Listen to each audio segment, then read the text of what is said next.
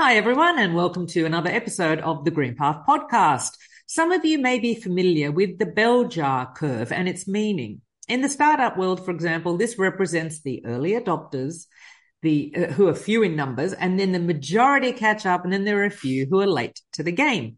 In the world of sustainability, however, I think that instead of the bell jar curve, it's more of a flat, possibly slightly wavy line with the occasional very high peaks. We know some of those peaks in the industry: Bob Garner from Environmental, Vanessa de Souza-Lage from Sustonica, Mark Rabai from Kalia, and today we meet another peak. In fact, she's known as the Green Queen at work. Today, I'm chatting with Rachel Parsons from New Forest Escapes. Hello, Rachel. How are you? Hi, I'm very well, and it's extremely nice to be here with you. Thank you for having me. Thank you very much, Rachel, and thank you very much for your time. I do know you're a very busy woman.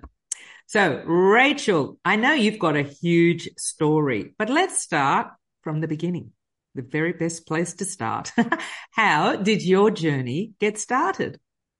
I was thinking about this in the car on the way here, and I was thinking, what is the most profound experience that I've had that got me going? And apart from making tea on the family farm for people as a host, with my mum when I was a kid at 4 years old, I think in my 20s, I traveled quite considerably, and I lived in Australia for 5 years on a farm, and we had drought, we had wildfires, we had starving animals, we had floods, it was biblical at times. And it's a very marginal place to live. So you're always on the edge. Here in the UK, here in a lot of the Western world, we're very buffered from these climatic extremes.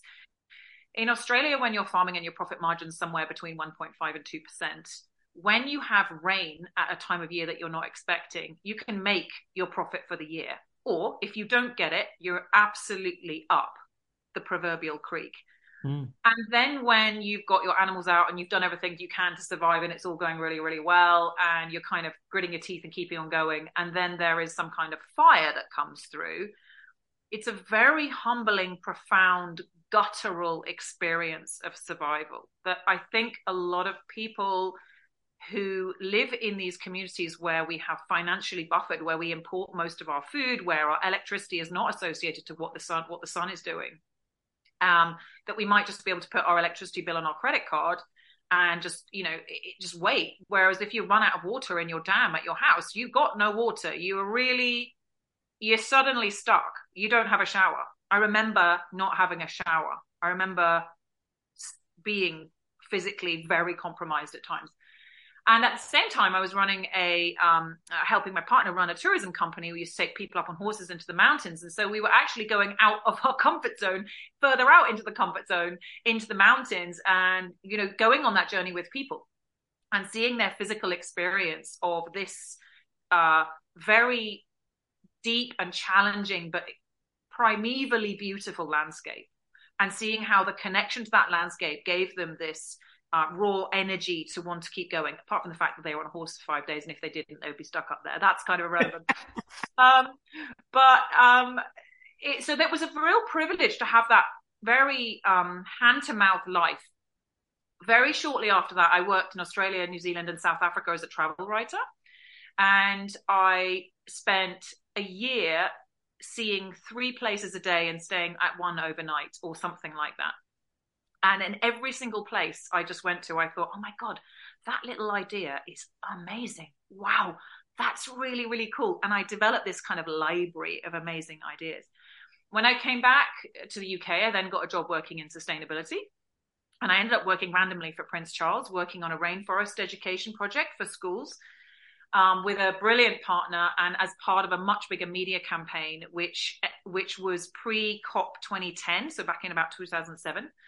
And my eyes were opened in terms of sustainability, my levels of connections, because I was able to say, hi, I'm Rachel, I'm calling from Prince Charles's office. Please, can I have,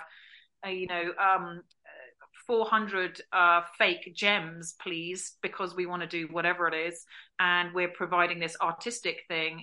Are the gems as much environmentally friendly as you can? Be great. We want to put them on the fourth plinth of Trafalgar, in Trafalgar. It was really random, but everybody said yes. And I learned so much about what to do and what not to do in those campaigns. And I worked on a load of social justice projects as well for the History Channel with a whole load of celebrities. And the culmination of that was I got pregnant and I thought, okay, I don't want to do any of this. Don't want to live in London. Moved back to Hampshire. And I thought, I know what I'm going to do. I'm going to use that library of information that I had in my head for all these amazing ideas. And I'm going to start a property. So I started my current company, New Forest Escapes, with one house. We now have 55. We're B Corp certified and we employ 9 people. Amazing. Yes, amazing. And that's for many reasons. It's been a good business. But it's, it's tough. I'm not going to go into the kind of the business side of it. I'm going to go into the sustainability side of it because that's what we're here for. So the very interesting thing is that when you start a business, you kind of get that initial feedback of, is this actually going to work? And I started that first house as out and out, completely committed eco house. And this was 13 years ago now. So 13 years ago. No one else was doing that. I mean, sorry, the light's very bad. That no one else was doing that. And so we were charging for utilities. We were having loads of very visual prompts and nudges for people to behave in a sustainable way. We planted the garden so the kids could pick it. Highly interactive with the guests to help them understand what was going on in the property. Not necessarily because we met them, but because I took time to explain it to them, that we left material in the house that was joyfully explaining what was going on. Hi, are your kids bored? Little message on the kitchen table. Hi, if your kids are bored, tell them that we've left magic patatis growing in the garden. Change the name. And they're like, oh, what's that? What's a patati? They've spelt it wrong. No. Let's go and find out. And they go out there and they'd be potatoes. And the joy, the love, the kind of the engagement that you would get from that and from many other things was very interesting because it immediately allowed me as the host and them as a guest to align our values, which meant they cared about my wishes and I cared because I'd proven that I cared about theirs in a very hands-on way. And can I stop you for 1 second? Did the guests coming to you at that time, were they specifically looking to stay at a sustainable property, or they just wanted to go to the country and they weren't really aware of it? Absolutely not at all. They have no interest in eco. Well, some of them perhaps had a little bit of eco awareness, but it wasn't the eco that I was selling this property on. I was selling it on joy. And so we structured the whole stay to be very family friendly. So I knew my niche. I provided masses of toys. All the photos of the toys were in the pictures of the property listing, including pictures of the garden, pictures of the full. I think there was like 40-piece fancy dress outfit for children. Like it was crazy. We had everything from stormtroopers to Postman Pat and every kind of you can imagine. Fantastic! I want to go now. I know. I still wish I had it. I wish I fitted into it. So what it meant, and we had prams and we had car seats for people who were traveling from overseas. We had like extra little beds tucked away in funny places. We allowed people to move the beds around the house. That was a really big thing for kids. They all wanted to sleep in one room one night and then they wanted to go to Granny's room the other night. Most places will be horrified if you did that. Even in my current stock of owners, they don't like it. All of these little things meant that we were in a niche, and that was the piece that sold. It was very theatrically produced as well. The house was very fantastical. Lots of ceiling to wall, like landscape wallpaper. It's like a huge beech forest, for example, and then the rest of the room would be themed slightly around those colors. It's not the kind of place that you'd want to live at home. But if you went to one of the Ferndale hotels, Kit Kemp's hotels, they were much more styled like that. They were kind of more than, it was real fantastical kind of living. And then this very family friendly centric part of it. But underneath everything was, they were accountable for the electricity that they used. I could prove what they'd used and was very happy to talk to them about it. We had obvious at that time, it's now much better, house production around sustainability. So water butts, radiator panels that reflect the heat back into the room, information on the radiator. Oh, little radiator fans I had that you plug in that were amazing. They were really good. A fan on top of the wood burner, properly encouraging people to use the wood burner. What else did we have? An eco kettle with a little jug next to it saying, I'm 1 cup. You know, that just little things, nothing expensive. And it was really interesting that the majority of people used pretty sensible amount of electricity. And then occasionally 1 or 2 people used an insane amount of electricity, way beyond you'd expect. And I would look at their breakages deposit and go, oh my God, they've used half. Like some people would use £10 over a weekend, and then the next weekend, same weather, £120. Oh, what are you doing? And I phoned these people up and I go, look, this is an eco house and I feel a little bit uncomfortable about this. Because I want you to have had a lovely stay, and I think you have, blah, blah, blah, blah. Yes, it was very nice, blah, blah. But I have noticed that you did use rather a lot of electricity. And their response always was shock, surprise, and gratefulness that you had educated them in such a way that they would save that money for the rest of their lives. And that's how I tried to approach it every time. And it's that values alignment piece that I think we're missing so often in our modern tourism, where you get, and I call it very loosely, the death valley of self-check-in.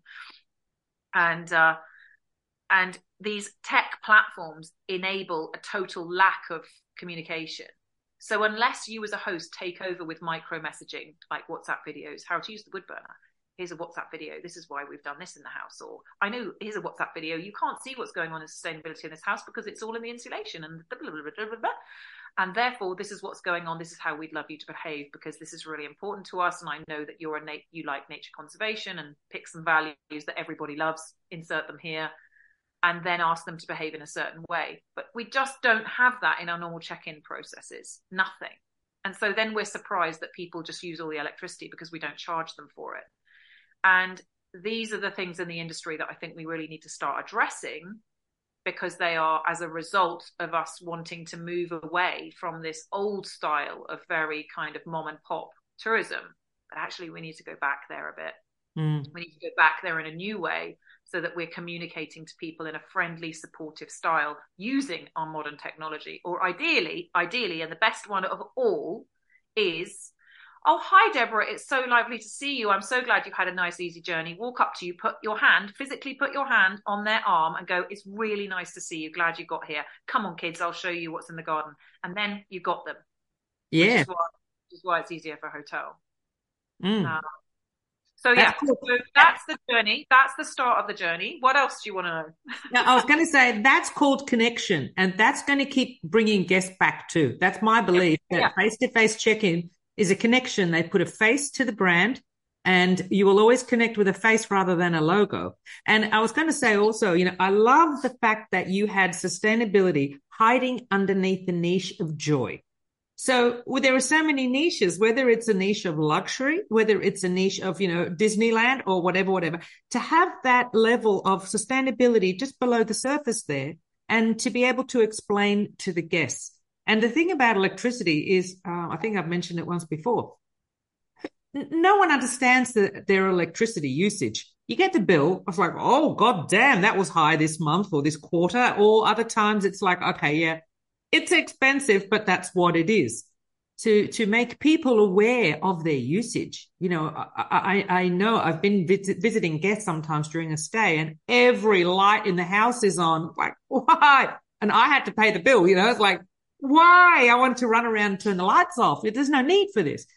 And so maybe I won't say everyone should charge electricity to their guests, but it's a very interesting exercise to bring to their attention. This is how much electricity you used this weekend or this week. Yeah. So Uber have a model called Fair Share, which, because I don't catch Uber, I only know about in theory. And everyone listening to this will go, oh, she's got it wrong. It's this. But the principle, as I understand, is that Fair Share is about you pay for what you use. And so there might be multiple people in the cab. Okay. And so therefore you're paying a smaller amount of money for pretty much the same journey, might be a slight detour, but it's a fair share concept. I think we should be charging every single guest our the energy that they use, because that's the only way people are going to be accountable. My business partner isn't in the room, so I can say this. She won't necessarily agree, by the way. This is not a business line. This is a personal line. And the reason I say that is because people need to be held responsible for what they use. And it is not fair for the business to be paying out when there is no accountability and no responsibility from their part. There's nothing they can do. What they can do, however, is quite significant. They can have the house set up so it is fit for purpose. And if the house is not fit for purpose at the moment, it's questionable whether you should really be doing it, because like fire regs, which are actually a compliance, sustainability is not. But if you are renting out a house with single glazing windows, ouch, no insulation, seriously, poor heating,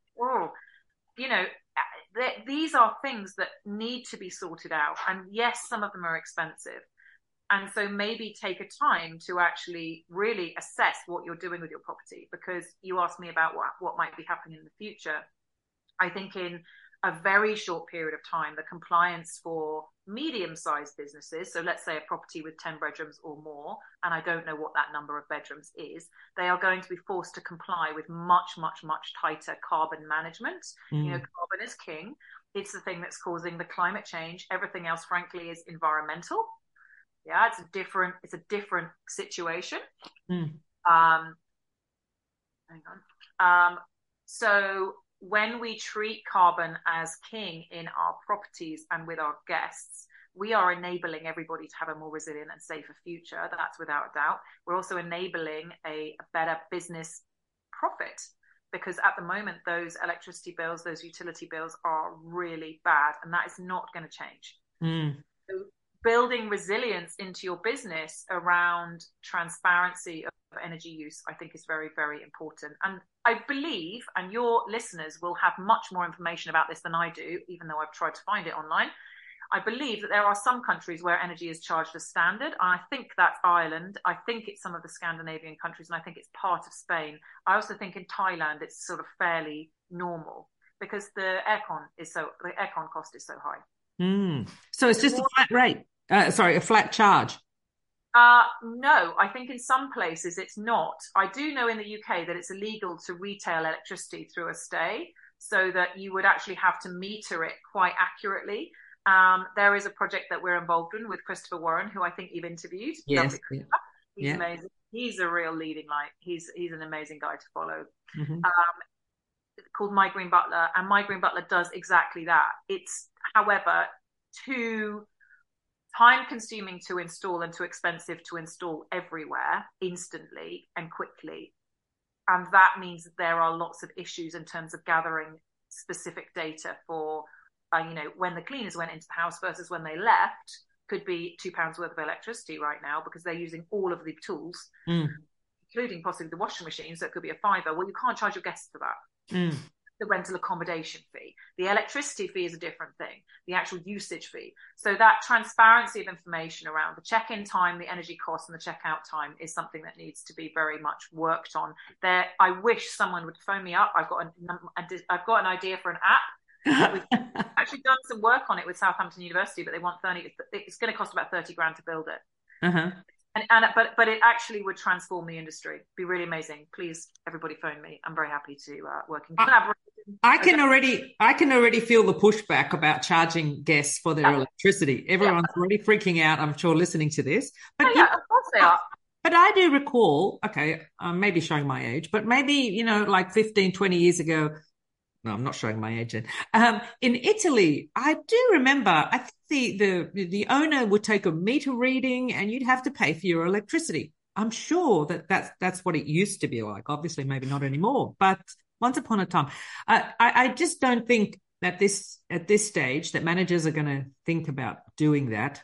Wicked problem, right? So a wicked problem is one that works for enough people that they don't want to change it. So right now, this problem is working for the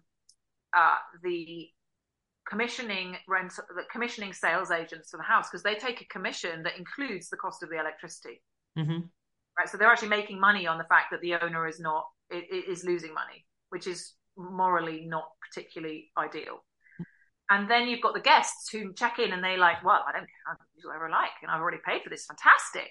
Yeah. And that's an assumed delivery. So those are the two areas that it absolutely works. Yeah. It doesn't work for the environment and it doesn't work for the owner.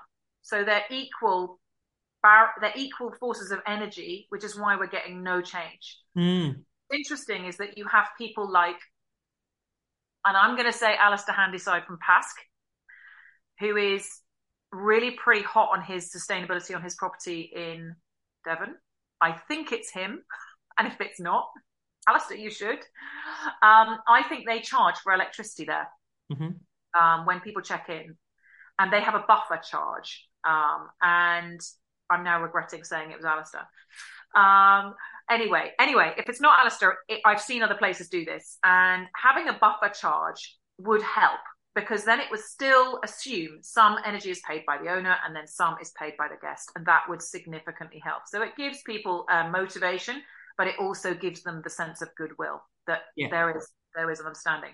Yeah. And I can't see that as a reason for the OTAs and the commissioning bodies who are selling houses to really think, okay, we're gonna lose commission on £5 per stay across all of our properties. Is it really enough? Is it really enough of a reason to not do it? I don't think it is. And I don't think it's really enough of a reason for the guests to not book if enough people change over it to a short period of time. And I think the main pushing factor is the owners are going to go, well, do you know what, to be honest, we can't be asked with this anymore. The fire regs are so hard. The electricity is so damn high. We're going to stop renting unless this changes. So the market will dictate the change, but it is unfortunately slow and frustrating. But anyway, that was a long rabbit hole.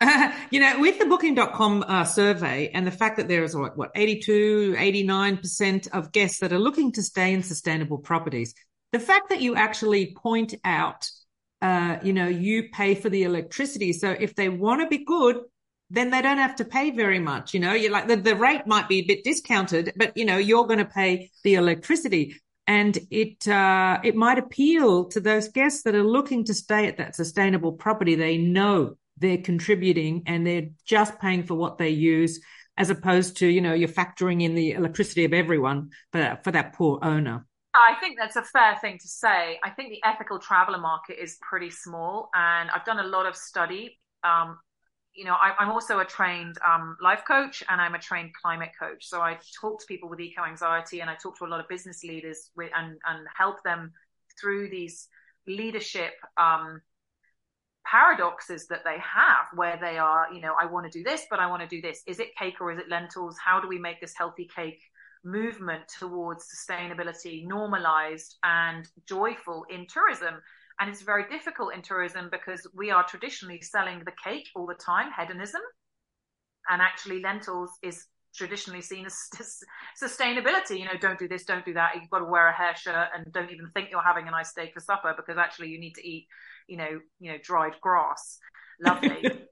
That's going to sell well, isn't it? And so we're really caught in this trap. What we need to do is we all need to be the Nigella Lawson of sustainability, and we need to make sustainability normal, sexy. Actually, Nigella is probably not a very good example because she cooks with too much butter. She's too cake. Oh. Well, hey, we're talking about joy.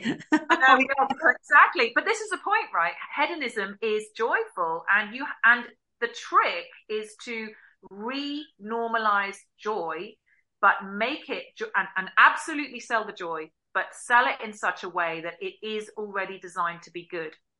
So here's look, I'm in the cafe because my office is busy. I've got this lovely, beautiful cup. It's not focusing.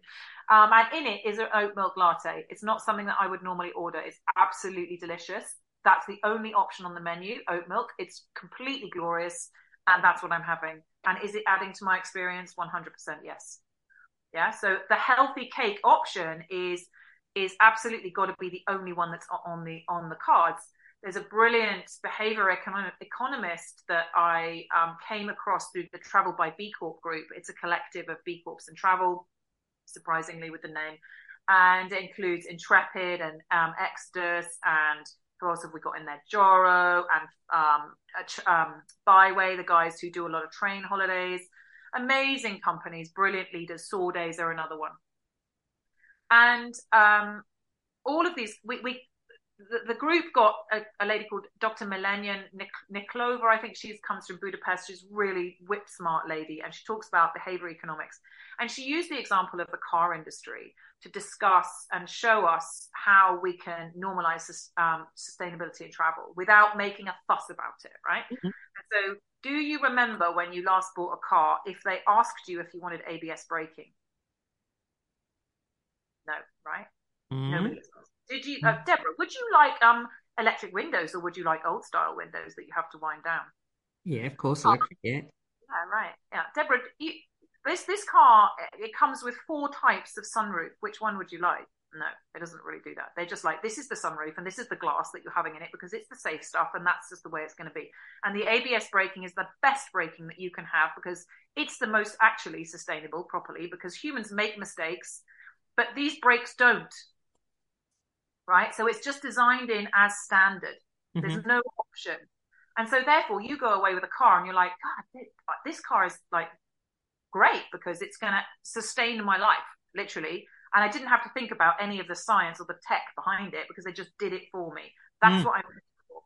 When we are guests and we have that experience with a place that we're staying at, we are receiving someone's design thinking. We are on the receiving end of that design thinking. And currently the design thinking that we receive is from the 80s, where nobody thought about the environment. Everybody thought corporate was better. And actually it's god awful most of the time. And it's impersonal and, impersonal and impersonal. And that as a short-term rental sector is not where we want to be. And even in a hotel sector, that's not where we want to be either. Hotels are absolutely leaning into the personalized experiences all the time now. And it's just so much nicer. Personalized rooms, different rooms. That never used to happen. So this idea of designing in what's good and designing out what's bad is the most powerful way of delivering sustainability for your guest, so they can only make good choices. I said earlier that I have I do a lot of climate change coaching. So 75% of the UK population in November 22 census, this is the whole UK, you've got to answer this lovely questionnaire that comes through or you get fined, and 85% of young people 83% of young people have some form of significant to very significant climate anxiety. That is 3/4 of our population. So what was that statistic you gave me from booking.com? Can't remember the statistic. 82, 89%. Right. Major correlation, huge correlation. What we also know, though, is that people are very concerned about greenwash. They are struggling to find what they want in terms of tourism. And they also behave in a hedonistic way when they go away, because guess what? I've been really good for 51 weeks of the year, and God damn it, now I'm going to have that extra glass of wine, that chocolate, and that deep bath, right? That's fair enough. We're in that industry. Yeah. So it is our responsibility to redesign our businesses so that people can do some of those things, not necessarily all of them, not necessarily steal the energy from your electricity tariff and trickle charge their car, right? That's not okay. There are boundaries. But there are options that we have to design it in so that they can do it. And I think you had, and I asked you this a couple of weeks ago, that brilliant guy from the States whose business is not here yet, God damn it. Okay to charge? Correct. Yep. Mr. Okay to charge. Yeah. That's the innovative thinking that we need here as standard in the UK. Yeah. So that as an agency, I've got my agency hat on now, not my guest or my owner hat on. Yeah. As an agency, we can say, you're bringing an electric car, amazing. Do you want to preload your credit card so that you've got 4 charges set up? It's going to be an extra £100. That's fine. We'll do it for you now. So when you arrive, you can just get it all sorted. There we go. No problem. Beautiful. Everybody's happy in that situation. That's where that innovative thinking helps. That's one thing. Sorry, that's one option. But let's go back to the electric windows and the ABS brakes. What are those equivalents that property managers can do to their properties or for the guest stay? Yeah, amazing question. All right. So the way I approach this, actually through the B Corp certification training that I do for people, is when they come to me and they go, we want to do B Corp, but we don't know what to do. And it seems like a good idea. And oh God, how do we break up sustainability? This is a nightmare. I don't know what to do. Okay. So you literally break up sustainability into the component parts of of the concept. So it's electricity, it's water, it's waste, it's, you know, cleaning products, it's plastics, it's biodiversity. Okay. And then you take action on each one of those. So for example, you don't sell sustainability as a front end value to sell, which is what I didn't do at my holiday cottage when I first set up. I sold joy first. I sold a quality of experience first, and a quality of look and feel, and a quality of convenience, right? Your core product has to be good. If it's not, you are just don't even bother with sustainability, because it's not going to work. People will not buy sustainability first. They will buy it second as a value.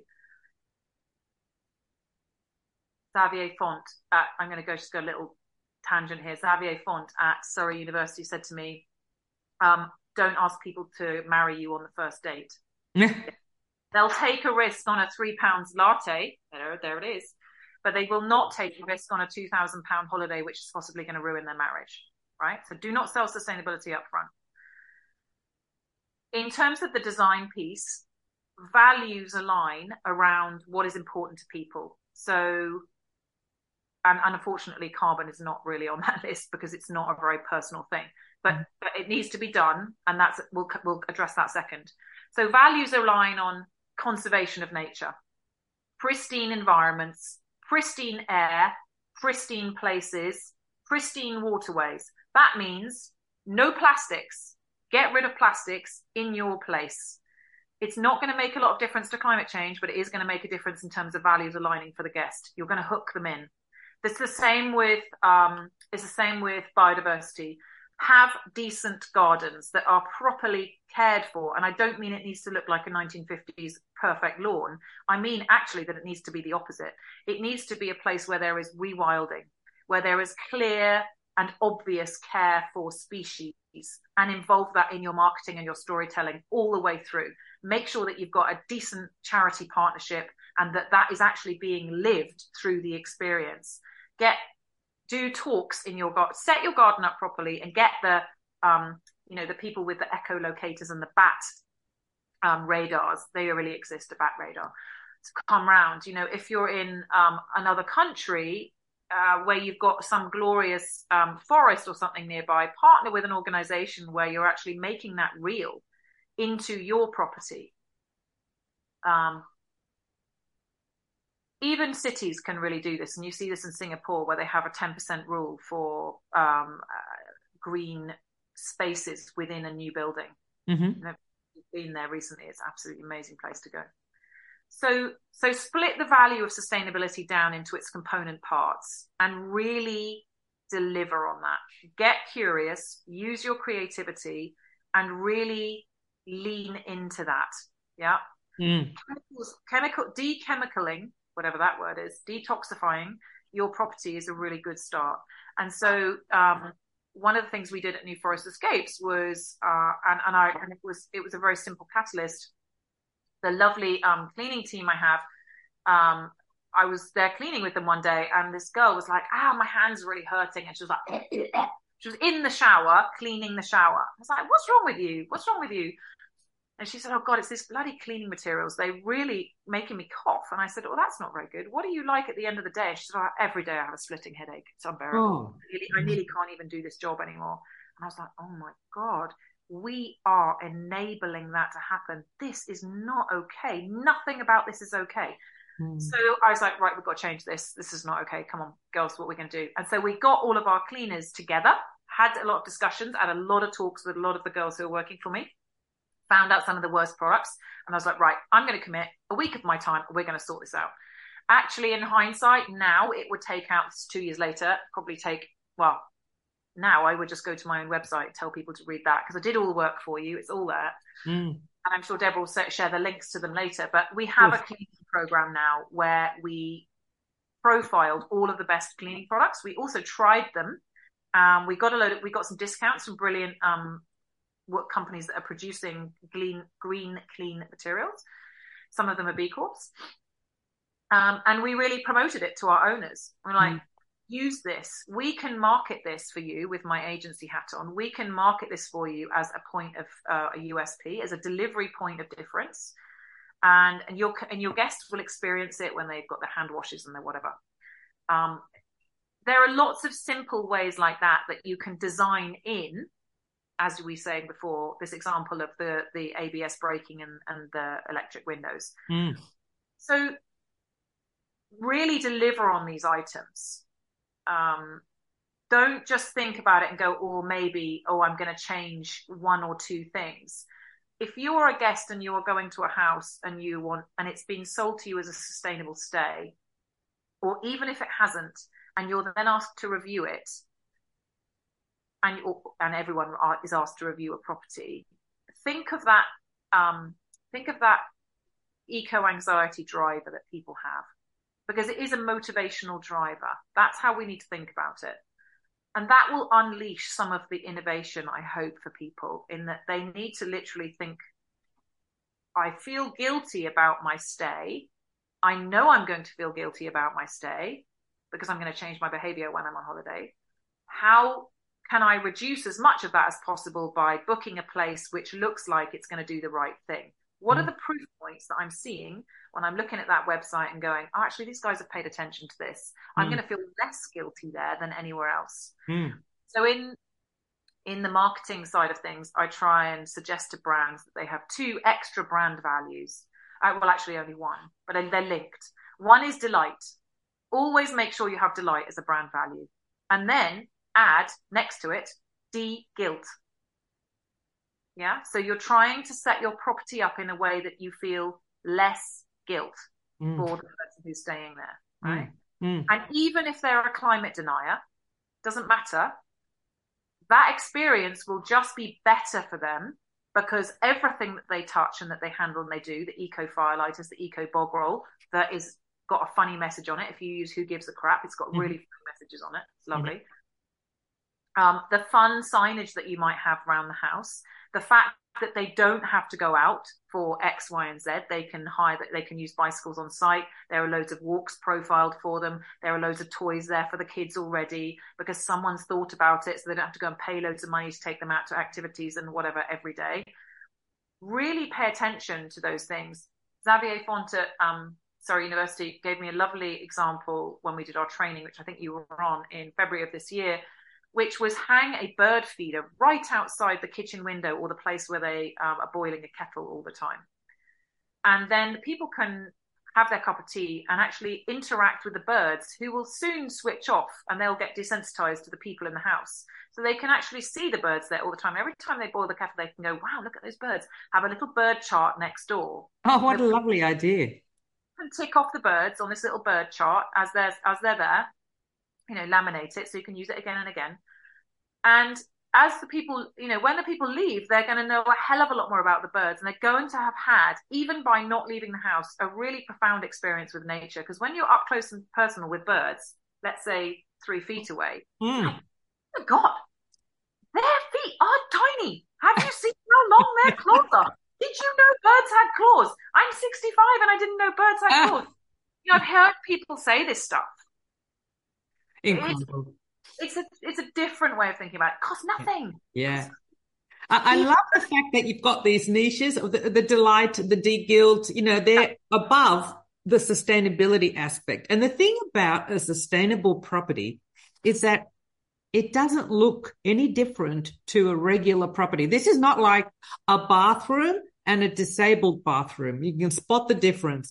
A sustainable property looks exactly the same. It's got the same creature comforts. And if anything, like you said, there's some friendlier messaging. There's some friendly signs. And the thing about having a sustainable property is those guests, especially when they read it, if they're not familiar with sustainability, but they read what you've done, they've read why you've done it, or they can appreciate why you've done it. That shows to the guest that you care. That is a beautiful thing for a guest to feel about their host, manager, owner, whoever's rented the property to them. Wow, they actually care. They care about me and they care about the environment. Beautiful. Nice review coming up. Yeah, absolutely nice review coming up. Yeah, and it was really interesting. At the last at the Scale Rental Conference in London very recently, there was a question asked on the panel that I was speaking on, which was, "Do you see an uplift in bookings from selling sustainability?" And the answer is probably not in my agency, because we haven't got ourselves organized enough yet to be really integral across an eco collection. We've done it behind the scenes, but we still haven't quite got there in terms of marketing it. What was very interesting is, having talked to the Travel by B Corp group, is that Zina Benchik from Intrepid is an amazing woman. She is so on this, and they are a really leading company. If you want to know what good sustainability is in a very difficult situation, given that they are assuming people are taking flights. She had a very good answer. She said, "We've been looking at this for a couple of years, and what we found is that we don't sell it the first time round, but we deliver it inherently within our business. And when we ask people what their feelings are about us as a company, once they have been with us once, it's 99% positive that they will come back again, and that's where the sustainability values come forwards." So as a sales tool to create return guests, it's extremely successful if it's done integrally and well and with care. Okay, so wait, are you saying that you make your property sustainable, you don't necessarily advertise the fact, but you tell the guest after that you've just stayed and contributed? No, I don't mean that.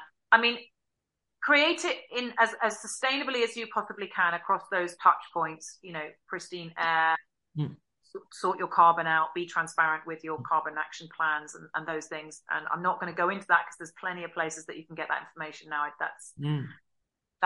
Bob Garner's wonderful Environmental. There's a gazillion places that you can get that information now. You'll be living in a emu land with your head under the ground to not really be engaging with that. It's break it down into sustainable parts, sell those component parts secondarily to the fact that your place is already really, really good, because there are not enough ethical travelers to generate a functional business yet, to make the profits that you need to make to run it as a functional business. So sell it in-integral, but don't sell it up front. Unless, of course, you're running, the Eco Mirror Hotel in Sweden, where you really are targeting that ethical traveler, and you really can physically demonstrate in a very visual way that it is totally different. People will pay like they will early adopters are about 20% of the market, give or take. And so if you can really lean into that niche, yes, you can sell to them. Absolutely. But if you're Joe Blogg's average, like most of us have houses, you can't do that. So you need to sell it on equality and all of the experiences of quality first, and then secondarily your sustainability underpins all of those joy points, all of those delight and de-guilt. What I think we can do in terms of sustainability is we absolutely, and this is somewhere which I really love, climate culture change, right? How do we change the conversations around culture change within this eco-anxiety place for people? If we do not sell tourism as fun, we are not going to sell tourism, right? And so that linear scale of don't do to this is going to be completely glorious is really important for tourism businesses to understand. And the behavior economics part of it, like design it in for them so they haven't got a choice, is very, very important. It's probably number one. The second one is sell with humor and love. Yeah. And that's where you get this delight and de-guilt part. It's the same scale. And signage, illustration, signage in the house itself, illustration in terms of your marketing, art in terms of your marketing, anything that's going to show values alignment. If you look at our New Forest Escapes website, you will notice really quirky illustrations. You will notice the odd bit of hand drawing. I wish there was more, actually. When I first started it, it was much, much more than it is now. The brand is more generic now than it was. And I think probably in the early days, one of the reasons that was so successful for us is because it was so overtly fun and so overtly for good. Yeah. Mm-hmm. But it was fun first, fun and beautiful and interesting first, and then it was the for good part second. So those elements of doing the right thing, business for good, have to be combined in tourism with positive messaging. And when you're looking at responsible tourism, conscious tourism, sustainable tourism, like, I really don't say those things to your guests. You've got to do that behind the scenes. That's your strategy, but that's not your delivery point. Yeah, yeah. Just, there would be some property managers listening right now and go, oh, look, this is all well and good, but how do I convince an owner that they have to do all these things to their properties? How have you managed to convince owners to make their property more sustainable? Some haven't. A lot of our owners haven't. They're not on that journey yet. Mm-hmm. A lot of them come to it because they want to save costs. They're aware Mm-hmm. that cost savings a big deal. It's a USP for a lot of them. Like, we want to get on the eco collection. We know it's a good thing. A lot of them have a personal story. They want to be able to say something. They want to say to their kids, "I tried." Mm. In fact, I think some of our most interesting owners actually let their kids get really involved in this stuff, Oh, even if nice.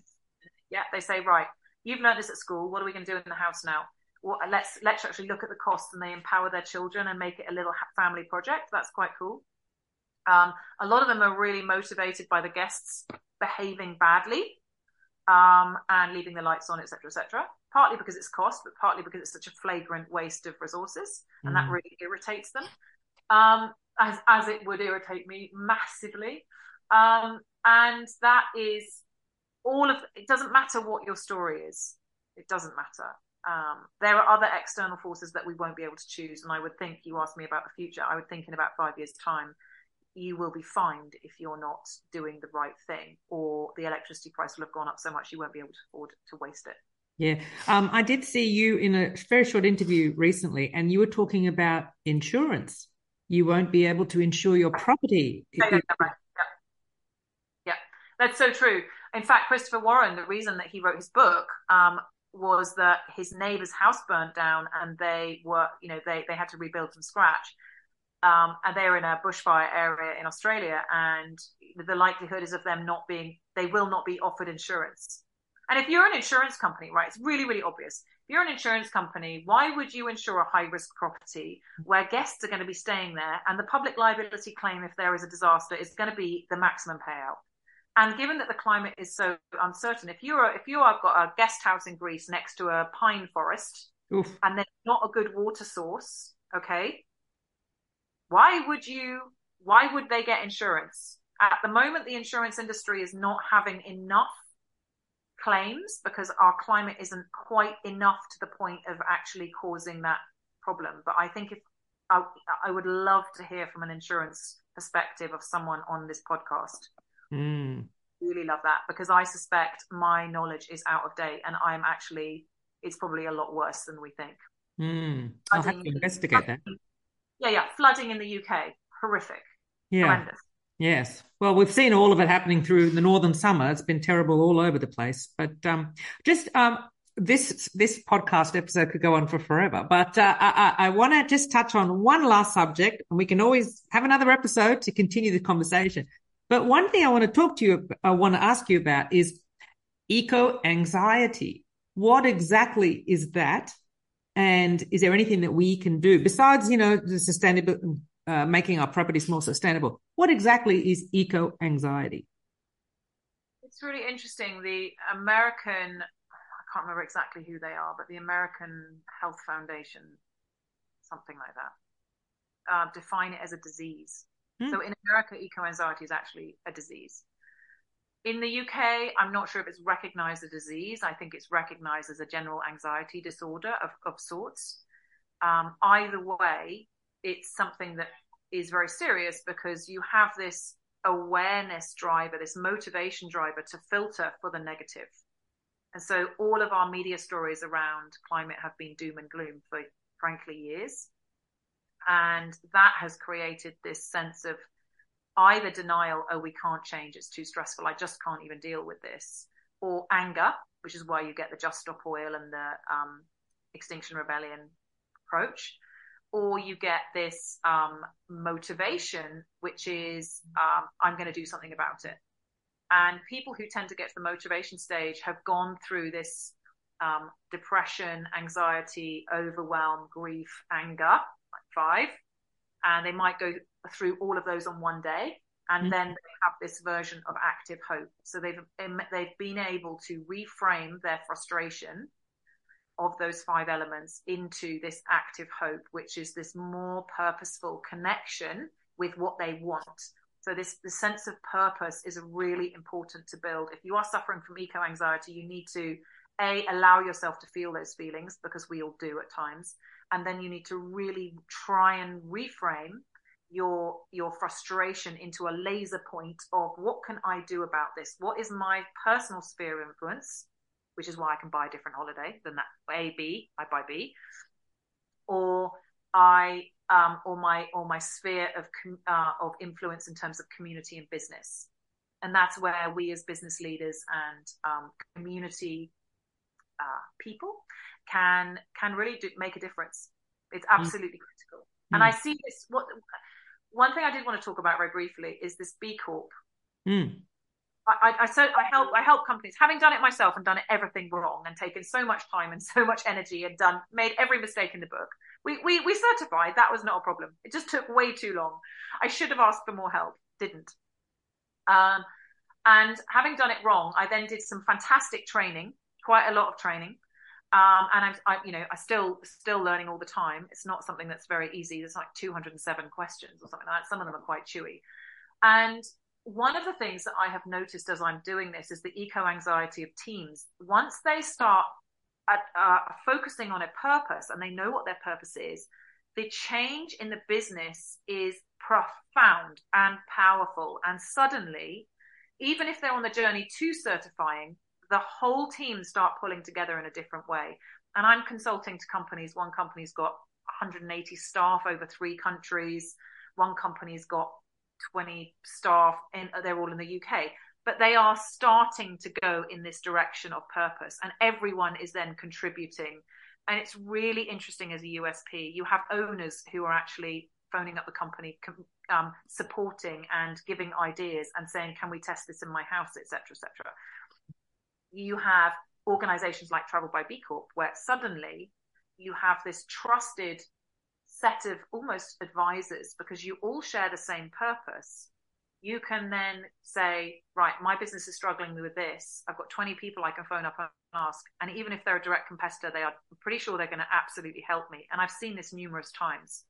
It's a very, very powerful leadership position to align yourself with a global benchmark of being best for the world and best in the world. That's essentially what B Corp is. Yeah. It's absolutely, it changed my career completely, but it also helped me with my eco-anxiety, because I really truly feel like I am delivering my purpose. And that is, even on a crap day, makes me still feel like I'm absolutely, making a difference. That's a fantastic way to wind up the episode, actually. You're making a difference.